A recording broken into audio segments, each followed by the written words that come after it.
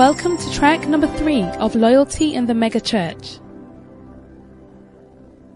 Let's go on. The next ministry is the comforting ministry. Psalm 23, we read it. Thy rod and thy staff, they comfort me. Amen. People need comfort. Comfort. Olivia, do you need comfort? Kojo, do you need comfort?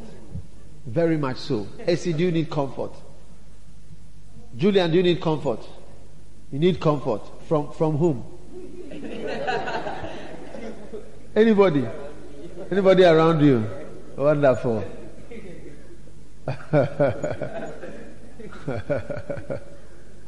Hallelujah. We all need comfort. Amen. And somebody has to provide comfort for people. And I want to say, shepherds, if you don't really love the people, they will not also respond to what you are saying. So you must show genuine love, and you must genuinely comfort them so that they will be genuinely happy. Amen. We need one-on-one discussions. You and your sheep sit down together and talk with them. Listen to them. Some of you, if something has died, do you see? You must ask the person how it happened. You don't just say, oh, he's dead, oh, sorry. Okay, so don't worry, it will be all right. God bless you. The Lord keep you and the Lord favor your cause, and may He divinely preserve you and comfort you in this time of grief. Amen. So see you later. No, we don't do it like that. Ask the person how it happened. The person will say, oh, he was just coming from here. Then he came to the room. Then he said he was had a headache. So we took him to the place. Then he said that this was paining him. So we took him to the hospital. And when we were going to the hospital, suddenly this happened. Then when we got there, we were waiting outside. And they came to tell us he was there. Then what they asked the person, so then what did you do? Then they asked, did you cry? Oh, it was terrible. Then you just let the person tell you all his problems and how he feels. The comforting ministry starts with listening to people's problems. You have to be a good listener and you have to ask them to tell you so that you listen. Amen. Amen. You have to ask them. The comforting ministry, thy rod and thy staff. Just this pastor and this shepherd, one of the things he does for me is that he comforts me. Amen. Amen. He comforts me. Number 056, he comforts me. Number 067, he comforts me. You don't know your number. 621, he comforts you. Amen. Amen. I said he comforts you. Amen. Jesus is the good shepherd, and he had time to listen to the comfort. Amen. The comforting messages. We need comforting messages. We need to have people to hear us talk. When Jesus met the woman of Samaria, he listened to her asking questions. The Bible didn't cause a discussion. Amen.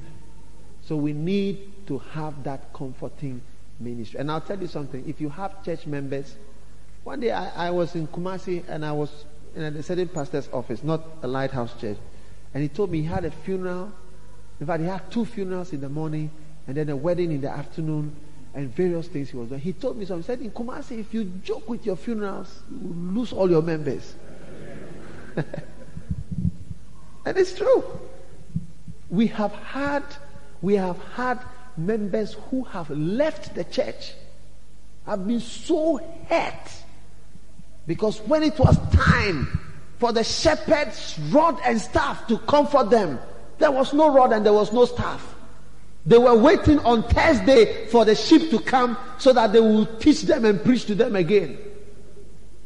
But that wasn't a time for preaching and teaching. It was a time for you to lift up the rod, to comfort and to encourage them. But you were not there. That's why we have more pastors and more shepherds. And you cannot expect me to be everywhere. I won't and I can't and I won't. I won't. You know, there are some things I realize that when I do them, I'm trying to kill myself. One day I came to preach in Kumasi, and I preached Friday, Saturday, and then Saturday after preaching, I was coming to Accra. On the way when I was coming, I was sleeping. Especially when we got to a Kibi area, I realized that it was too bad. And I have had an accident, not an accident, but I was going home. And when I got to a place, I was so tired. When I turned the curve, just a U-turn. When I turned, I was awake for the U-turn. As soon as I turned the U-turn, I fell asleep again. Just after the U-turn, I fell, and suddenly the car climbed the side. And as soon as the car climbed, then I woke up and I brought the car back. So it means that the difference between when I was awake and when I was asleep was just after I couldn't believe it. Because I was awake enough to turn around. And just after that, I went over. And I realized that so I decided that this Saturday, I was coming to preach Saturday and then drive all the way to Accra to be in church by 6 a.m. I won't do it again. There are some things that when you force us to do, we are rather killing ourselves and putting ourselves at high risk. And at the end of the day, we may not be there. Sometimes there are some funerals and weddings and outdoors and other things. The bishop must not be there. Sometimes even the pastor may not have to be there, but maybe the shepherd may be there. Of course, if your church is small and you are the pastor, you have 17 members, you must be there. You cannot delegate anybody. Don't bring yourself.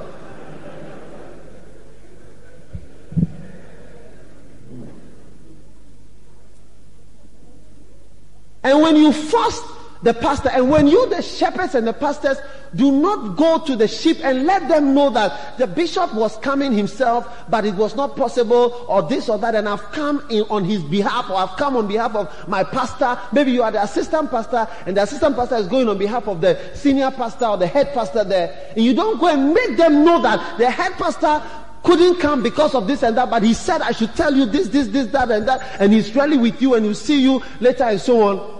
When you don't do that and we don't do that, what we are doing is we are forcing people to move into high-risk situations and to kill themselves.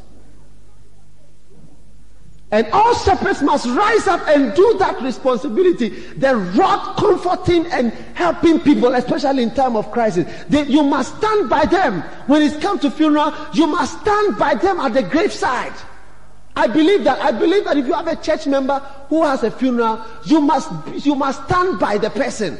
You must go to the wakekeeping and be there as long as possible. The morning, you must go for the funeral. When they are going to bury the person and your friend is standing, your church member is standing at the graveside of his father or his mother or whatever, stand by the person for him to see you at the darkest hour. That in the darkest hour, his rod and his staff, they comfort me. Yea, though I walk to the valley of the shadow of death. When I was in the valley of the shadow of death, your rod and your staff, they were there to comfort me. That's what the true shepherd is for.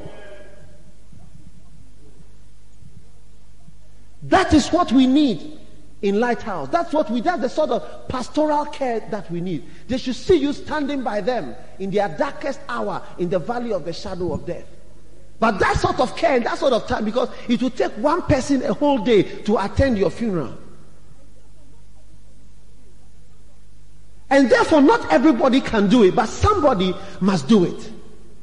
So the responsibilities must be shared. And you are a shepherd, you have 6 members, you have 30 members, you have 40 members, 50 members. You must be there. You must let the person see you standing right there, right to the end of it all. Sometimes different people cry at different times. For some people, it is when the wakekeeping is about to start. For some people, for me, when my father died, one of the most difficult times was when they brought the body from the mortuary to the house. And even my mother went wild and